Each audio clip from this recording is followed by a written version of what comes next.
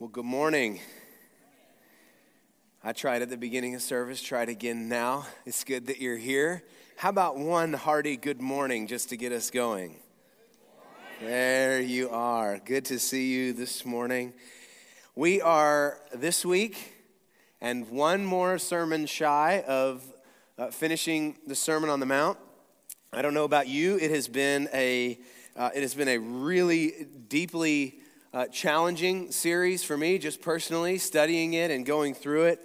It has challenged me. It has brought conviction. It has brought encouragement.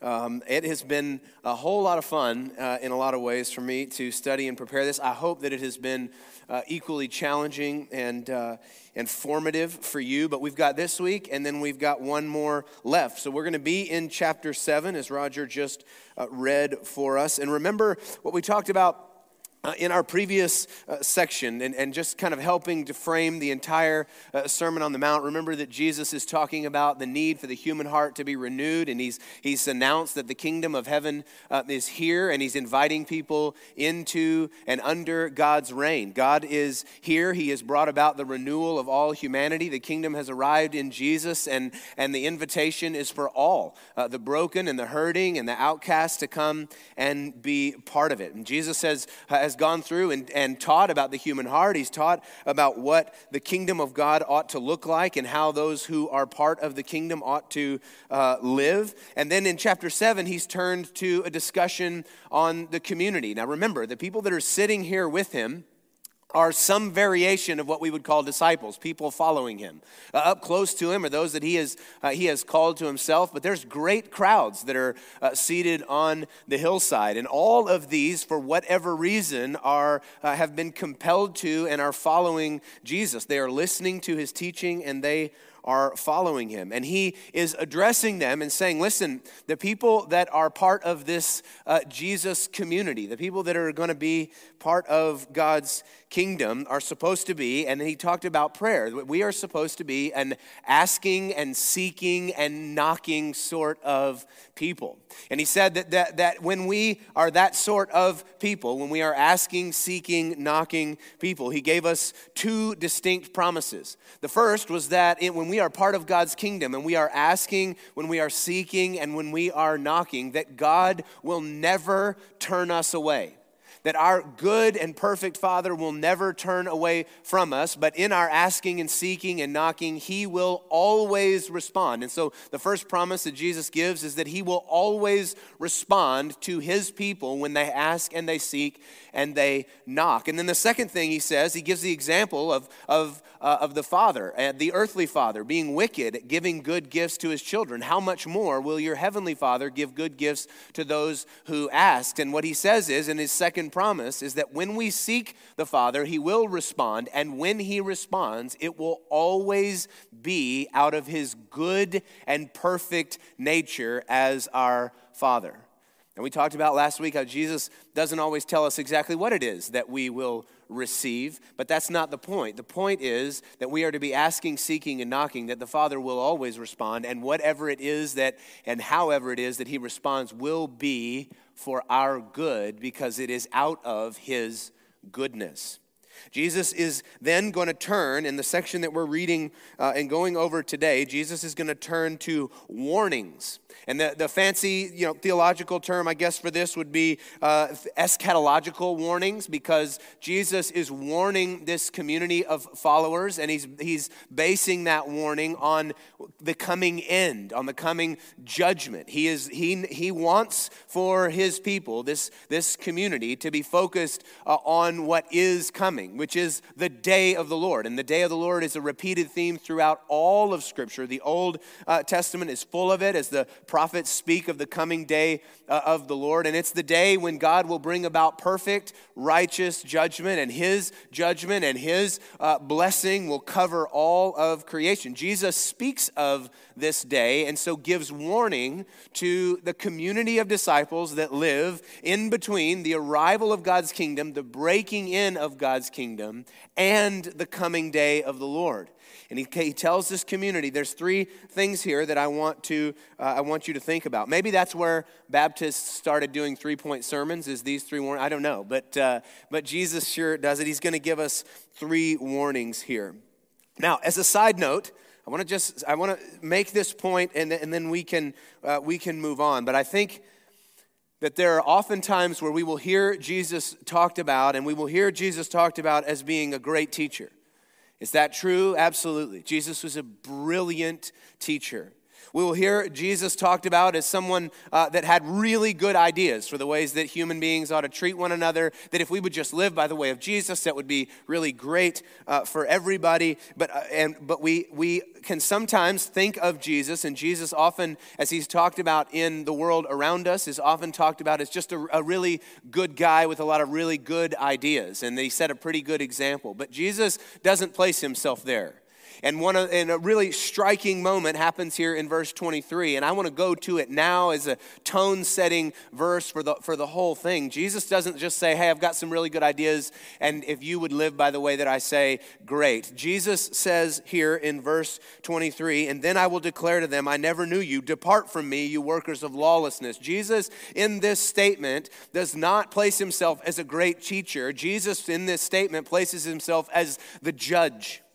As the way in which and the means by which all humanity will be judged and weighed. And Jesus here doesn't say you'll be weighed by the way that you act. He says that you will be weighed by myself. It's him. It's Jesus that will be there in the day of the Lord, that by the nature of our relationship with him, our response to him, Jesus will be the one by which all creation is judged. Jesus is not just a man. He is God, and he is the means by which there will be perfect justice and judgment. If we go into the warnings, I want to begin in verse 13. Now, this one is really familiar to us. Let's jump into what he says here in verse 13. Jesus says, so whatever you wish, that's 12, enter by the narrow gate, for the gate is wide and the way is easy that leads to destruction, and those who enter it are many. Now, in order to understand what he's saying here, we've got to remember what Jesus has been preaching about. I think sometimes we lose sight of the whole trajectory of the message and we grab individual verses. But think about what Jesus has been teaching about all the way from the very beginning in Matthew chapter 5. He's been teaching them what it looks like for them to come into the kingdom of God through him. He's been teaching them about what the transformation of their heart looks like. He's been teaching them the way their lives will look as they begin to follow him. Jesus has taught them about the nature of their Father God. He's talked to them about what having a relationship with him looks like. And Jesus has invited this group into what Jesus calls eternal and abundant life by doing what? By taking on his yoke. By following him. Jesus has offered to this group, come and be my students. Follow me. Learn from me. Take on my yoke. Learn how to live life as it was meant to be lived, and let me be your teacher. And I want to really stress this point, because I think sometimes in churches what we hear is that Jesus has invited them to pray a prayer. Jesus has invited them to make a decision. But Jesus has not invited them to pray a prayer. Jesus has not invited them to make a decision. Jesus has invited them to completely cut ties with everything that they were and everything that they are, lay everything down and follow him. He has asked them to make a decision, but that decision has not been about conversion. That decision has been about a whole new life. A whole new life that certainly has a moment where it begins, but Jesus is not disconnecting the moment where they begin to follow him from actually following him. See, we do that in church. We split those things up. And we have goals for people to be converted, but interestingly enough, our conversion has nothing to do with the life that they actually live after they are converted. But Jesus doesn't do that. Jesus doesn't break these things up. Jesus invites them into following him, and to do that, to be sure, they're probably going to have to pray a prayer. They're probably going to have to make a decision. There's a decision to be made for a life that is going to be lived, not a moment. And Jesus has called them into and invited them into that life. So these warnings that he's giving, I want to just really stress this. The warnings that he's given are for those. They are intended for those who are already following Jesus. Jesus is not stopping here and then giving a quote-unquote sermon for evangelism. Jesus is talking to a community of people who have cut bait with their own world and their own life and have begun to follow him. He is talking to that community that would call themselves followers of Jesus. So what he says when he says enter by the narrow gate, and he talks about the gate is wide and is easy that leads to destruction. Here's what he's not saying, and I think I hear this taught all the time. But Jesus is not here talking about how to get into heaven. Jesus is not shifting here and giving, again, a conversion sermon. He's not talking about how to get into heaven. Jesus is not trying to say here how many will be saved. I hear that a lot too. That what Jesus is talking about here is that there will be just a few that are saved, and there will be a whole lot that aren't, because the way is narrow versus wide. That's not what Jesus is trying to do here. When we're getting to those places, it's because we're breaking this out of the entirety of the Sermon on the Mount. What Jesus is doing is Jesus is painting a picture of what this life is going to look like when we take on his yoke and begin to follow him. He's giving these followers, these disciples, a description about the way in which they need to live their life in God's kingdom. I was trying to think of another way I would describe it, and then I gave up because I thought, Jesus does it pretty good here. I'm not gonna try. Most of the time, though, whenever we preach this passage, we highlight the narrowness of the gate. And what we want to say there is we want to say that the gate is narrow, and that means, and that is because that it's only through Jesus that we are saved. Now look at me in the eyes. That is true, okay? That is true. And Jesus makes an explicit statement about that when he says that I am the way and the truth and the life, and no one comes to the Father but by me. It is true that the narrowness of the gate has to do with the way in which we come into eternal life, and that is one way and one way alone, and that is by placing our faith in Jesus. He is the only one that can save us, and that is absolutely true. But Jesus is not here just talking about the gate. Jesus is not making this point to say the gate is really, really, really narrow, period. He also talks about the way. What Jesus is doing here is he's painting a picture of a journey. He's painting the picture of a way in which we walk that also includes the gate.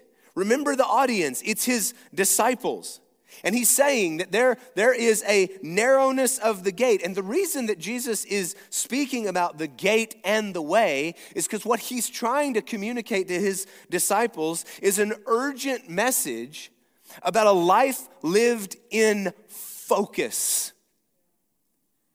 He's talking to them about a life being lived in the kingdom is a life lived with focus.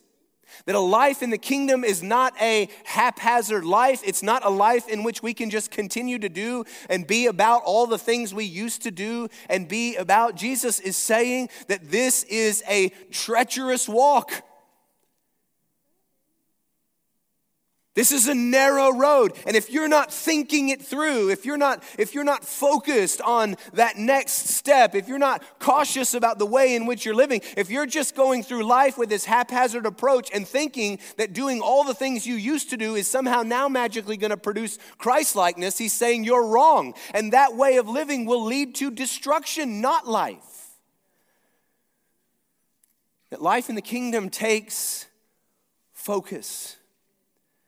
It takes an awareness of what those next steps are. What is that focus? We might say, wait a minute, okay, well, what is that focus? Well, here's where we need to tune in the rest of the sermon. He's already told us. Seek first what? He's already told us the narrow way. The narrow way is seeking first the kingdom of God and his righteousness. He's already told us what it is that we're to focus on. Jesus is here saying that when we live our lives that way, when the focus is that narrow, be careful that that stays the focus. How many of you have ever gotten distracted in your life following Jesus? Anybody? Anybody ever gotten distracted with a career? Anybody ever gotten distracted with the birth of a child? Anybody ever gotten distracted with a relationship that goes through a rough spot? Anybody ever gotten distracted with that temptation to come after material things? Anybody ever gotten distracted with the temptation to come after status? My point is, anybody ever been distracted? Jesus is saying, if you're not careful, you'll get distracted. And if you stay distracted, instead of life, which is what he didn't say heaven, okay, come to me. He said instead of the life that you've been intended to live, you will instead live in destruction. But I've intended for you to live life abundantly, to have life abundantly. That's what I came to give to you. And an abundant life is defined by Jesus as seeking first the kingdom of God and his righteousness. And all these things will be added unto you. Do you see it? The narrow is about the focus of the disciples' life. We live as if Jesus is saying, narrow is the gate and wide is the way. As long as you come in through me, do whatever you want. I'm being facetious, but that's the message being preached in churches all over the place right now. We are so focused on conversion that we have lost sight of actually following him. And so we plea with people, come in through Jesus, come in through Jesus, come in through Jesus, without making a mention of the life that is to be lived afterwards. As long as they come in, we're fine with whatever you do. We're fine with however you live because our numbers look really good.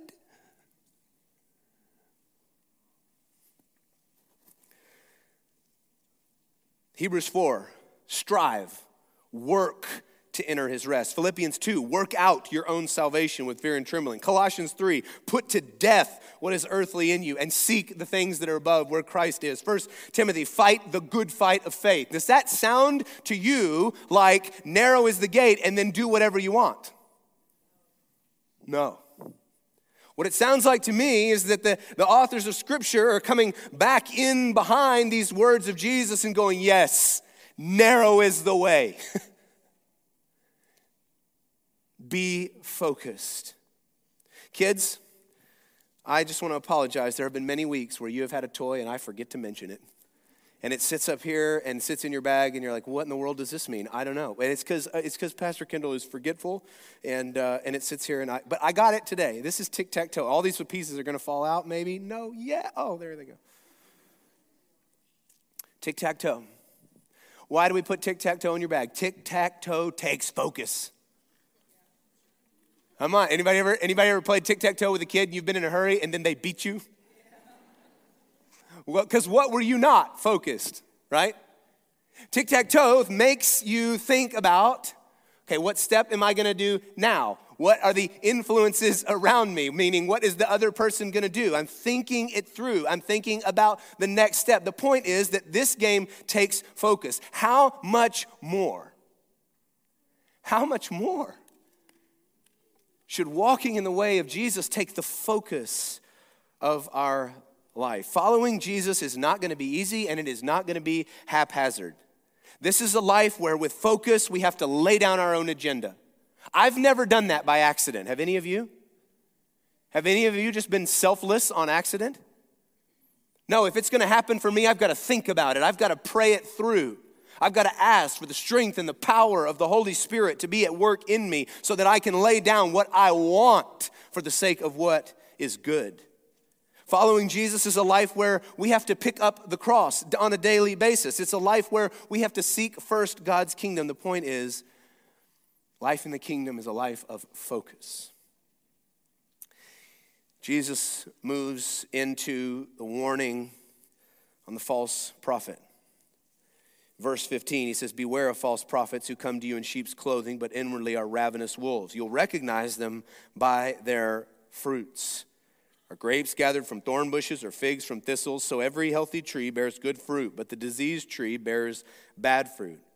A healthy tree cannot bear bad fruit, nor can a diseased tree bear good fruit. Every tree that does not bear good fruit is cut down and thrown into the fire. You see it? You see that day of judgment. Verse 20, thus you will recognize them by their fruits. Now let's just get our grounding here in what he's talking about. So a prophet just in general, in the word prophet here, Jesus is not speaking specifically, he's speaking generically about what a prophet is. A prophet is someone that all throughout Scripture was someone that claimed to be speaking on God's behalf. The Bible says that that a prophet is both a role and a gifting. It's a gift that is empowered by the Spirit. It's a role that God calls for people to play, that God had called in the Old Testament certainly people to play. But the point is that it's by the power of the Holy Spirit that the prophet brings clarity or direction or future discernment for the benefit of God's covenant people. It's just a general way of speaking about the role of a prophet. And Jesus is saying that not everyone who claims to be speaking on my behalf is actually doing so. Not everyone that throws my name into whatever direction or clarity or word or whatever it is that they are giving, not everyone who claims to be proclaiming the truth is actually doing so. And that some, by nature of them claiming my name, but them having no fruit associated, and that not being from me, are actually harmful to God's people. He says that they look like sheep, but when they claim my name and claim to speak my word, and it's completely detached from me, that instead of being part of this group, they're actually tearing this group apart. They are causing and being part of the very destruction that he talked about in the previous warning. So what he's doing here, Jesus is giving the church, he's giving his followers a way of discerning. Who is it that is actually speaking from God, that is actually speaking by the power of the Spirit, and who isn't? And he gives them a tool, a discerning tool, and it's the word fruit. Now, if you're hungry this morning, then that may change your mind to a different direction, but Jesus is talking here about fruit, and he goes on this long explanation of where fruit comes from. And the point is that fruit is a way of describing the product of someone's life. The true nature of what someone is inwardly will come out and be produced, and it will be evident. Fruit is that evidence of what is going on internally. So Jesus is saying here that just because someone claims to be speaking in my name, he says, be careful. Look closely and look for whether or not there is fruit in their life. And we might stop and ask, well, what would that look like? Fruit, that's a hard thing to get our mind around. What would that look like? Again, don't break this out of the rest of the sermon. What would the fruit of somebody's life look like? It would look a whole lot like the life described in the Sermon on the Mount. Jesus has just given them an explanation in Matthew 5 all the way through 6 of what it looks like to live in the kingdom. And fruit would look a whole lot like somebody's life looking like the kind of life that Jesus described in, say, the Beatitudes. It would look like a Sermon on the Mount kind of life. In Galatians 5, Paul picks up this theme of fruit. And Paul says that, look, there's a list of fruits of the Spirit. And what he means is that it is evident when it is the Holy Spirit that is working in and through somebody, and the evidence is in what you see. And when it is the Holy Spirit, what you see is love and joy and peace and patience and kindness and goodness and faithfulness and gentleness and self-control.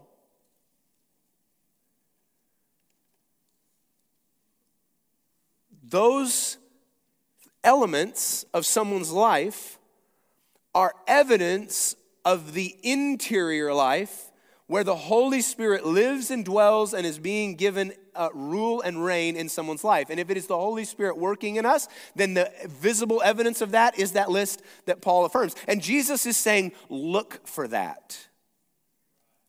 Look for that evidence. Don't just take someone's word. If there's not a genuine representation of Christ-likeness, you should be wary. Why? Go back to the point he just made. Because wide is the way that leads to destruction. And there will be all sorts of people that want to tickle your ears with, you know what, you really don't have to do what Jesus said. You can live any old way you want to. And Jesus is saying they will be living according to the way that they are preaching. And if the way that they are living is not according to Christ-likeness, what makes you think that their preaching, you living according to their preaching, will produce Christ-likeness? The point is, it hadn't worked for them. Why do you think it's going to work for you? It has not brought about the fruit of the Spirit in their life. You should be wary of what it is that they are saying. He's giving a tool of discernment for this community of followers. Then he moves into the final warning of this section. He says, not everyone who says to me, Lord, Lord, will enter the kingdom of heaven, but the one who does the will of my Father who is in heaven. On that day, what day? The day of the Lord. Many will say to me, Lord, Lord, did we not prophesy in your name, cast out demons in your name, and do many mighty works in your name? And then I will declare to them, I never knew you. Depart from me, you workers of lawlessness. Jesus here is clarifying. Just look at the very beginning. Not everyone who says to me, Lord, Lord, will enter the kingdom of heaven. Jesus is clarifying here what saying Lord ought to mean. Saying Lord should be synonymous with what? He says it. But the one who does the will of my Father. What is that? He's just said it. It's fruit.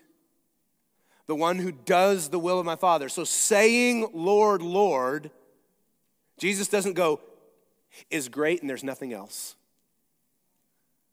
Jesus says that there is the necessity to call him Lord. But if all you do is call him Lord,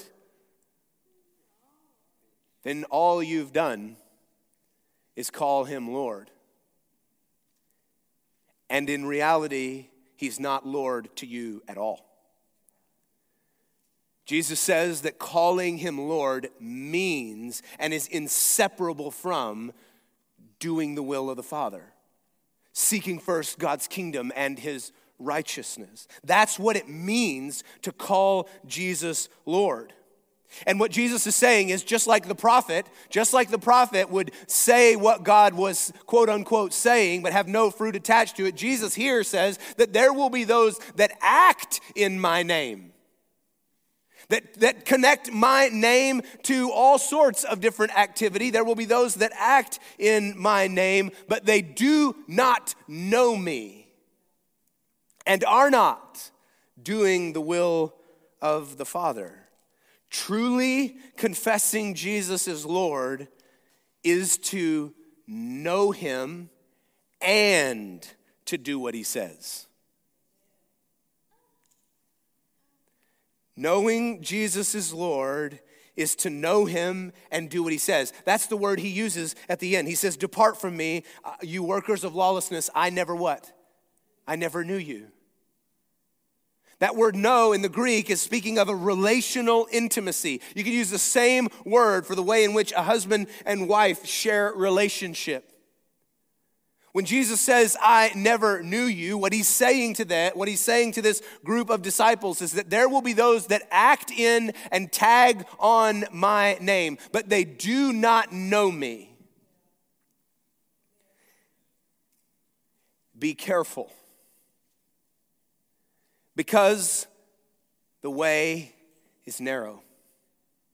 Remember, Jesus is giving a warning. Don't get sucked in with the group that just says my name. Be careful and look for the ones that are actually doing what I say.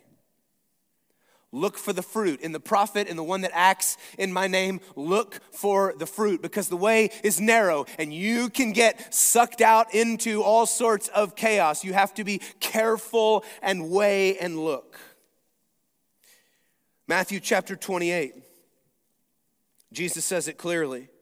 That what our job is with the authority of Jesus. He says, all authority in heaven and on earth has been given to me. Go therefore and make disciples of all nations, baptizing them in the name of the Father and the Son and the Holy Spirit. That baptizing them in means to immerse them into relational union with the Trinity.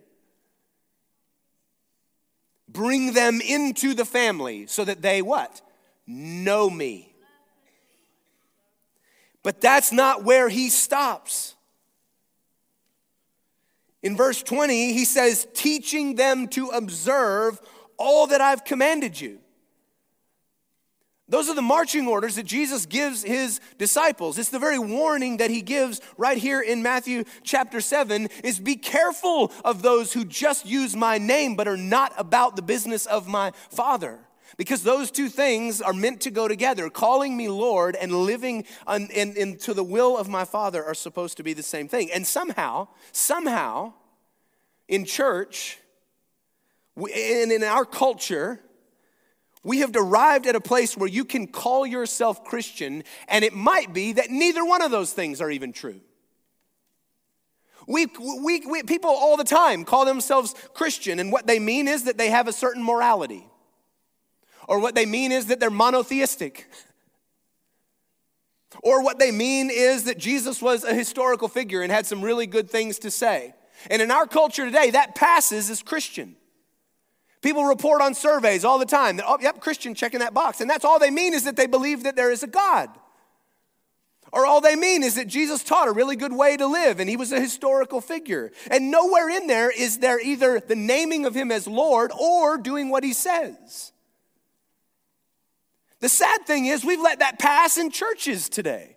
Churches are full of people that call themselves Christian and have never called Jesus Lord, nor do they intend to be anything like him.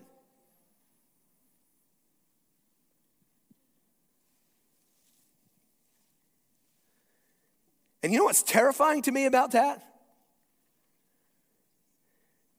That if that's true in our culture, if that's true about churches, you know what's terrifying? Is that the very people that fill these rooms seem to be the kind of people that Jesus is warning his disciples about. Anybody see that? Anybody see that? My fear is that the kinds of people that are filling churches on Sunday, calling themselves Christian, without ever naming Jesus as Lord, and no intent to do anything about what he said or be anything like him, those are the people that are filling church halls. And as I read this text, those seem to be the people that Jesus is warning his genuine, true disciples about. Watch out for them, because they have me on their lips, but they don't know me.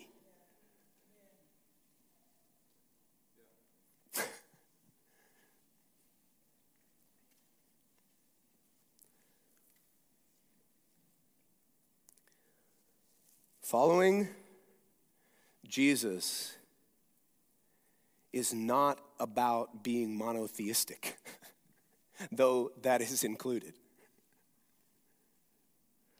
Following Jesus is about the recognition that I am dead and sinful and disconnected in my relationship with God. And the only way in which I can be healed, forgiven, and renewed is if there is a great act of forgiveness and new life. And the one that has paid that price, that has made that way for that great act of forgiveness is none other than God in the flesh, Jesus, who has spilled his perfect, righteous blood for the forgiveness of my sin and extended to me the offer by his grace that in relationship with him, his blood will wash and cleanse my sin and make me new. But that transaction doesn't happen without me recognizing my idolatry and my sinfulness and laying my life down and bending my knee to him and calling him Lord. And that's just the beginning. That's just the gate. And then what it means is that I also intend to live in the way in which Jesus has called me to live. And I've got to learn from him how to do that. And I've got to trust the power of the Holy Spirit who now lives in me to do it. But if those two things aren't true about me, then let me tell you now, I do not believe that you're a Christian. And it doesn't mean I don't love you, but you're not a Christian.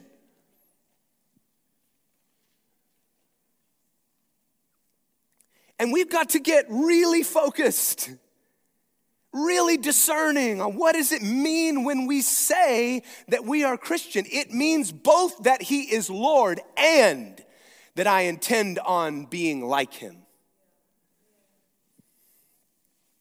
And you're going, wait a minute, this sounds an awful lot like that works righteousness thing I was told to be worried about. Oh. We've become so paranoid about that we've completely thrown out any real noticeable change towards Christ-likeness as what it means to be saved. We treat following him like some haphazard hobby, like something we do with our family on the weekends, and only when it's convenient anyway. I'm getting mean, I'm sorry. We preach the gospel, but we don't bear the fruit of the gospel.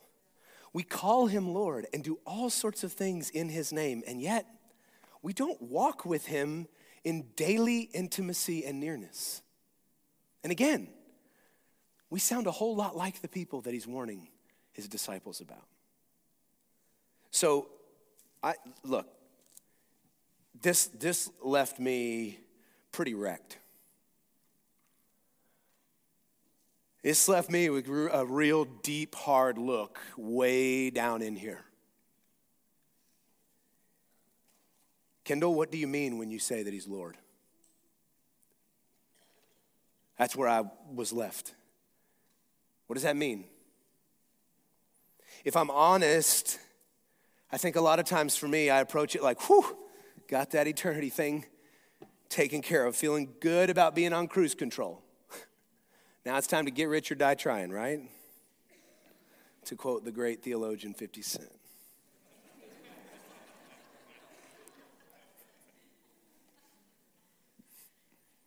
Listen, I want to be clear. I want to be really clear here.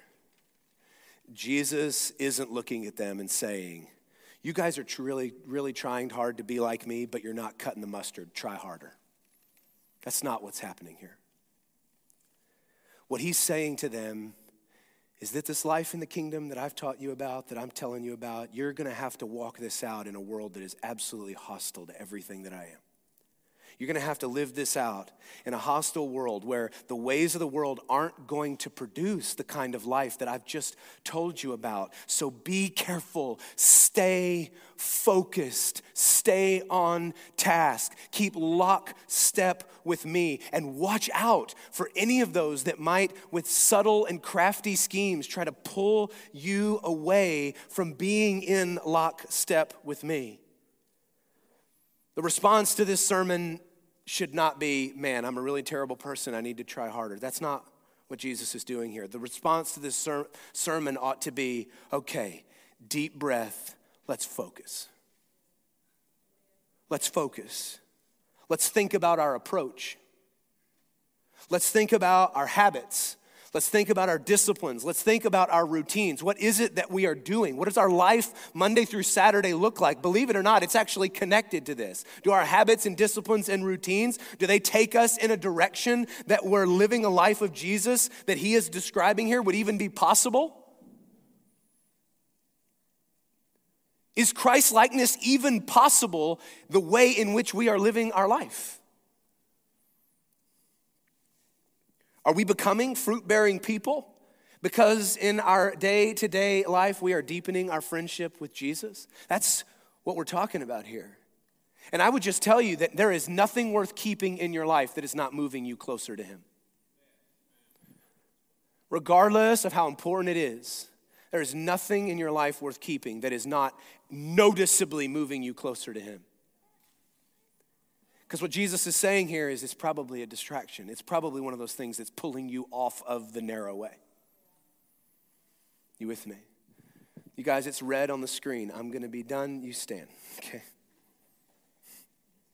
Here's the invitation. I think the invitation is just, my goodness. Yeah, you stand. I'm sorry, I did that fast. You get up.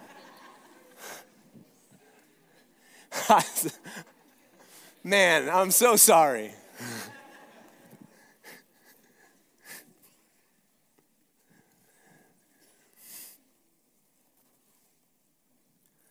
Let's take a really deep breath.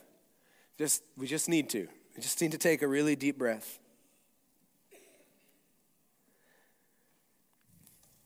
I think we need to focus.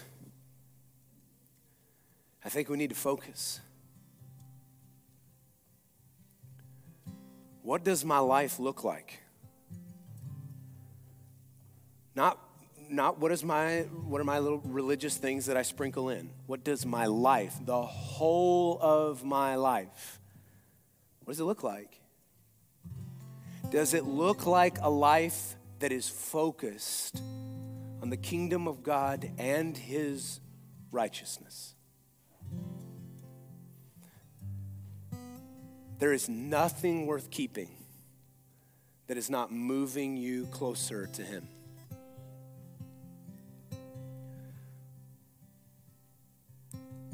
There's probably 1,000 different answers across the room if I were to ask the question, okay, what are you thinking about? But I would just say, treat the thoughts that are in your mind now as a basis for conversation with God. Whatever he's got in your mind right now, whatever you're thinking about, treat it as prayer, bring it before God, and ask God, what does next look like? What does it look like? What are you asking me to do? What are you asking me to lay down? What are you asking me to pick up? What are you inviting me into or out of? And Holy Spirit, we just trust you with that. We trust you with the direction that you are leading us. I ask, God, that people would hear your voice clearly this morning. That they would know that it is you. That they would know that you are good. Remember, you've already told us that when we ask, seek, and knock, we will get what is good. I pray that this morning we are asking, seeking, and knocking. And we thank you for the good that we will receive. In Jesus' name, amen.